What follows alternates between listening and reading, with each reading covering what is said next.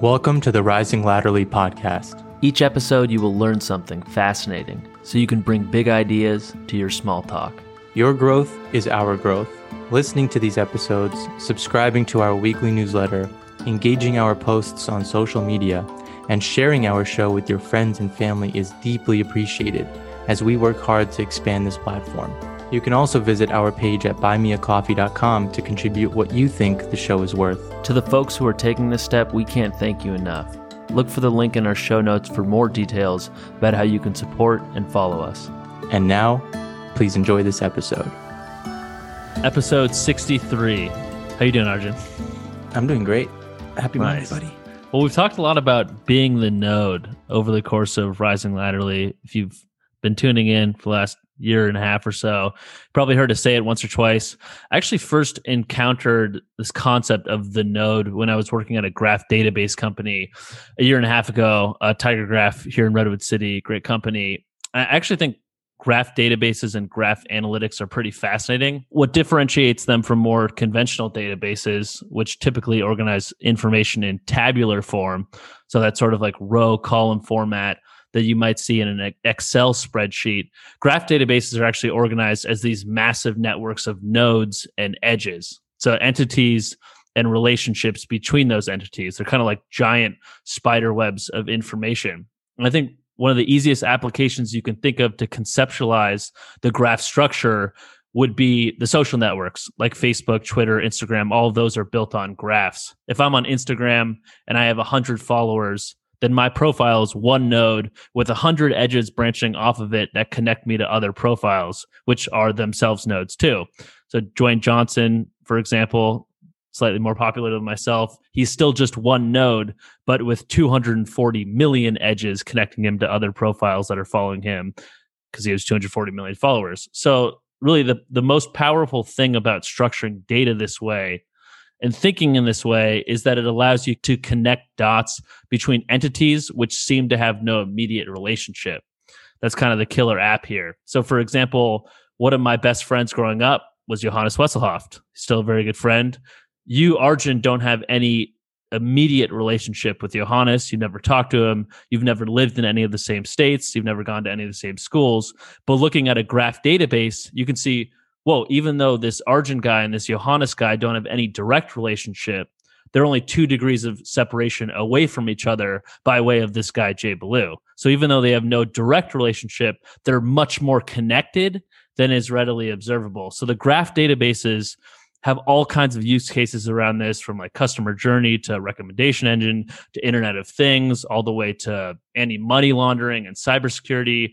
But getting back to this idea of being the node, which we've been talking about, I think we've been using it in the context of striving to bring people and ideas together, trying to play that role of connector in the world, which I think everyone has the capacity to do at different points in their lives. But I'll turn to you, Arjun. What does being the node bring to mind for you? So this topic actually gets me thinking about connecting the dots with Dunbar's number, our networks, which is something you just talked about, and the concept of giving. Earlier, you mentioned social networks are built on graph databases. I'd also argue social networks also take into account Dunbar's number. So I wanted to start with that. It's been coming up frequently in our conversations, and this year marks 30 years since Robin Dunbar calculated 150 as the approximate figure for a natural group size for humans. And as he put it, it started when he was pondering a graph of primate group sizes plotted against the size of their brains. The larger the brain, the larger the group size. He was curious to know what group size this relationship might predict for humans. The number his calculations gave was 150. He thought that was too low. So he went to the library and he started to collect more data on natural human group sizes. He noticed hunter-gatherers and how they lived in multi-level societies, with groupings of individuals forming layered structures, families within bands, bands within communities, and communities within tribes. The community level of organization turned out to be almost exactly 150. So that's how the social brain hypothesis and Dunbar's number were born. The social brain hypothesis referring to the relationship between group size and brain size in primates, and Dunbar's number referring to the natural group size of about 150 for humans. And these are quality relationships, which is different than acquaintances. And I would say is different than if you add in that social network effect, which you were talking about, which might boost your number of relationships closer to 500 because of that effect of the social network. But in your community, you're looking at 150. You think about your romantic relationships. You have people who can call and vent to, or there'll be a shoulder to cry on, or maybe they're an extra pair of hands if you want to go move something. Then you have your core social friends who you want to go out and have fun with. Then you have people that you hang out with on weekends. Then you have the people that you're going to invite to something like your wedding or a massive event, which is around 150. And all of those rings of the funnel are always changing and moving in and out of our lives. And all of those relationships are somehow affecting all of our other relationships, which I find fascinating. Whether or not these people stay in your orbit or not, they are a piece of your relationships and what you're doing with future relationships. So to your point, with Johannes, we're actually LinkedIn friends now. So maybe we're closer than 2 degrees of separation, right? But it's like, even if we have social media in our lives, I think more people are trying to figure out like how to balance by being more active about trying to understand who they are, who they know, how they can help them, and how they might want to interact with them in the future. And I think it's a sign of maturity if you're going through that process right now. Yeah, absolutely.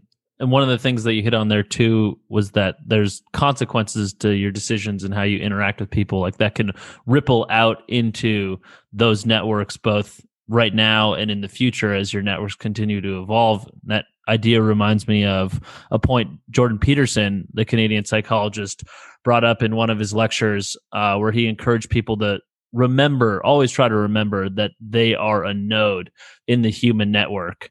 As he says, it's tempting to think, well, I'm just one person on a planet of 7 billion people. What I do with my life doesn't really matter that much. But if you shift your perspective and realize, to your point, hey, over the course of my lifetime, I might know 1,000 people as that 150 continues to evolve.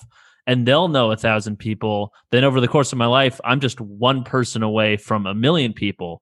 And I'm just two persons away from 1 billion people. So you're connected in this much, much larger system. And as he points out, you can't really even ever fully comprehend how the actions you take can ripple out into the world around you, because the world is so big and you just never know where that action you make in your immediate network, how that will affect someone worlds away. And I remember when I first heard that, I just thought that was a pretty inspiring take. And it made me realize that there's serious weight to our lives from the standpoint of how our actions ripple out into the network around us.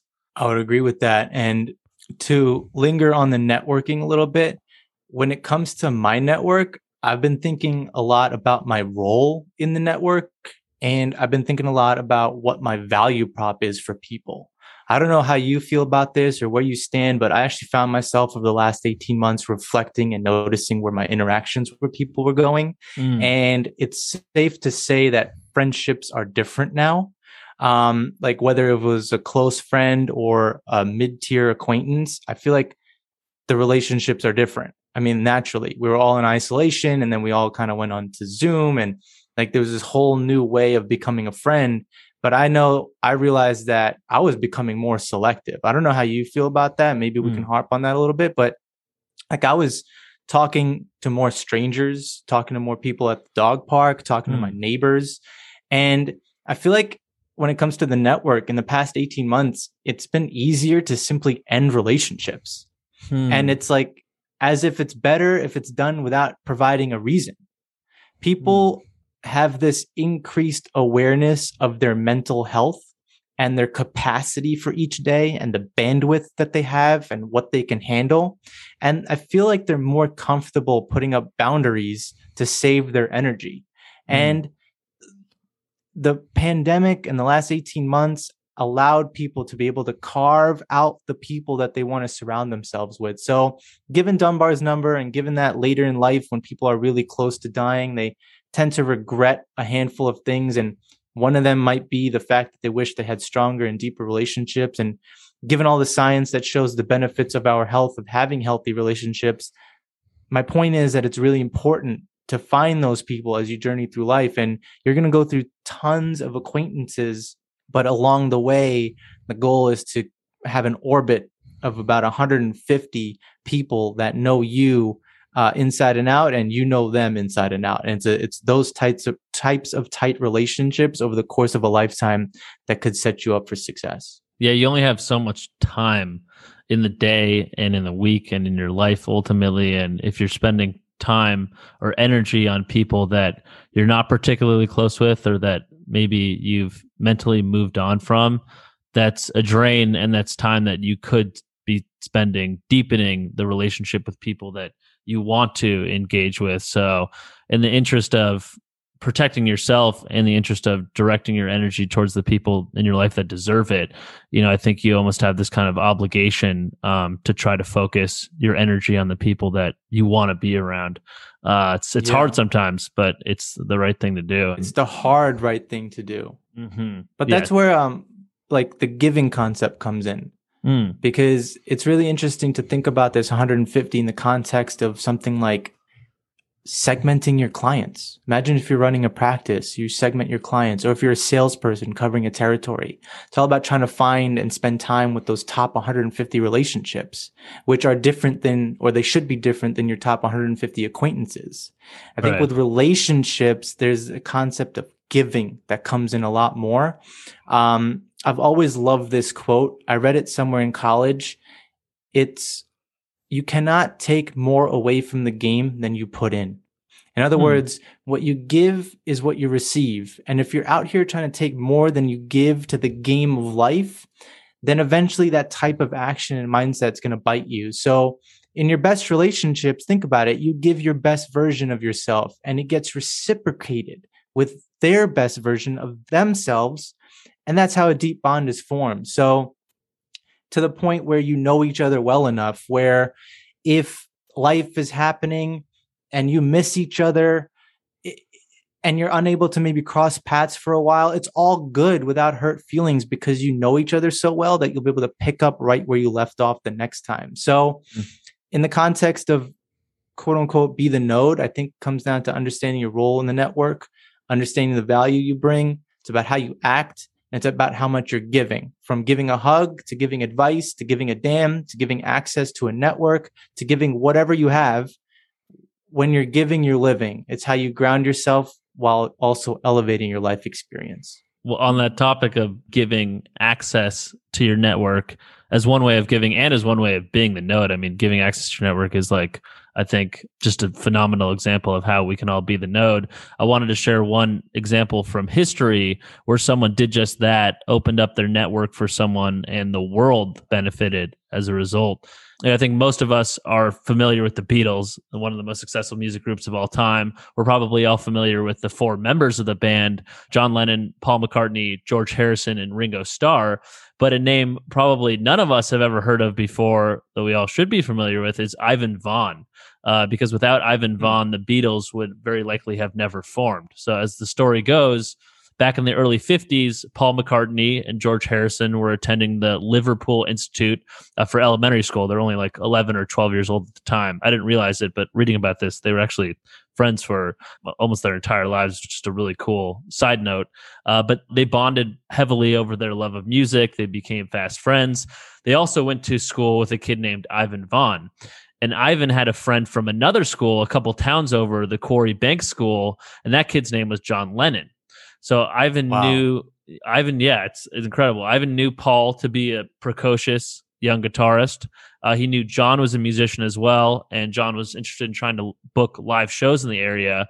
So being the good friend that Ivan was, he gets the two of them together. They both bring their guitars. They play for each other. Paul's interested in John's guitar technique. He realizes he's only playing with 4 strings, which he finds pretty interesting. John thinks Paul is very talented as well, and he thinks he looks like Elvis. He's good looking enough to be a front man. So the rest is history. That was kind of the start of the Beatles. But so really for all of us that love their music, we owe a large debt of gratitude to Ivan Vaughn for being that node that connected Paul McCartney and John Lennon. And I think it's just a reminder of what can happen when you bring people together. You never know what magic might come out of that. That's a wonderful story. I had no idea who Ivan Vaughn was, and now I do. That's awesome. And I mean, there's so many stories of that. I mean, I'll just say that the one thing I'll add around this part of the conversation is a podcast that I heard recently. It's the Go to Market Grid podcast. And, it's a show where they interview people in the startup world, the SaaS world, the VC world. And it's really a podcast for leaders. And in a recent episode with Scott Jones, who is the CEO of a company called Incorda, both of them spend tons of time talking about how their network helped them to get to the spots they sit in today, and the power of having a strong professional network. And it's just a great overall conversation. So yeah, I mean, like, shout out to Ivan Vaughn for being the node for the Beatles. And, for more examples, that Go to Market Grid podcast episode is something I would check out. Yeah, that's great. One other idea I wanted to throw out there too was that being the node isn't necessarily always about connecting people. Sometimes it's about connecting ideas or disciplines or styles. When I was thinking this week about who is a great example of someone who's been the node, Quentin Tarantino actually came to mind for me, the legendary film director. For those that don't know, he was a huge fan of movies his whole life. He grew up in Los Angeles. He worked at a video rental store in Manhattan Beach. He just consumed massive amounts of movies in his early years. And if you ever watch interviews with him, it's obvious he's a huge movie buff. He makes references to all these esoteric films that most of us have never heard of, and he knows them like the back of his hand. And his signature as a director was really being able to take all these different elements, all these different genres, and blend them together into a style that became something truly unique. So he took the great works of the filmmakers that came before him and reinvented them into something that had never been done before. You look at a movie like Pulp Fiction, it was part gangster, it was part French New Wave, it was part Grindhouse. You had the henchman played by Samuel L. Jackson and John Travolta wisecracking about popular culture and their dialogue together. No one had ever done anything like that before. In the famous dance sequence at Jack Rabbit Slim's between John Travolta and Uma Thurman, Quentin Tarantino actually instructed Uma Thurman to borrow dance moves from one of the cats in that animated movie Aristocats. It's just the kind of eye he had to be able to borrow these little moments from movies that made an impression on him and spin it all together to connect those dots, be that node, and create something new that was wholly his own. So I think another way of being the node as a creative type is just either taking genres or formats or styles or artistic ideas and seeing how you can connect them together in new ways, whether it's Quentin Tarantino in film or Kanye West in music, blending hip hop and gospel, or Philip K. Dick in literature, creating the whole cyberpunk genre. I'm sure it will continue to happen in art moving forward, but for anyone out there that is maybe that kind of creative type or wants to start a podcast and they like one style of format and they like another style of format, and they're thinking, hey, these two things have never been brought together. Just by being that node and connecting those dots, you have the opportunity to create something new that the world may really latch onto. You just defined why we started this thing, bro. Remember that. So, I mean, and for anyone who just pressed play because they wanted to discover something fascinating so they could bring some big ideas to their small talk, first of all, thank you. And so think about it. What could you bring up now? You could bring up Dunbar's number, talk about how it originated, talk about what it means, talk about how it's used in social media networks, talk about how it applies to graph databases. Think about it in the context of your relationships with your family or friends. Think about it in the context of your relationships with your clients. Bring up Dunbar's number in your next manager meeting and talk about how you're trying to get to 150 relationships and just see how that goes. You can bring up who Ivan Vaughn was. Ask somebody, do you know who Ivan Vaughn was, and see where that goes. You can bring up how the pandemic affected friendships and the types of friends you have. And maybe that's something that makes you relatable to the person that you're actually having a conversation with. And maybe you ask them like, hey, how have you been dealing with dwindling friendships? Or how do you go about constructing, time and figuring out who you want to hang out with, and see where that conversation's going. Maybe you can ask someone like what they feel is the value they bring to people's lives, and see how they actually react to that and how they respond, and somehow link that to how networks bring us all to the places we end up. So there's literally so much that you could use to create a tighter bond with somebody. I really hope you try to bring it into your conversation and see what happens. That's what this is all about. Connecting the dots, seeing what happens. It's pretty magical. And, we appreciate you spending time with us. If you enjoyed this episode, you can sign up for the Rising Weekly newsletter sent out each week. Every Friday, we expand on the episode with insights, recommendations, and more. You can sign up at risinglatterly.com. Thank you.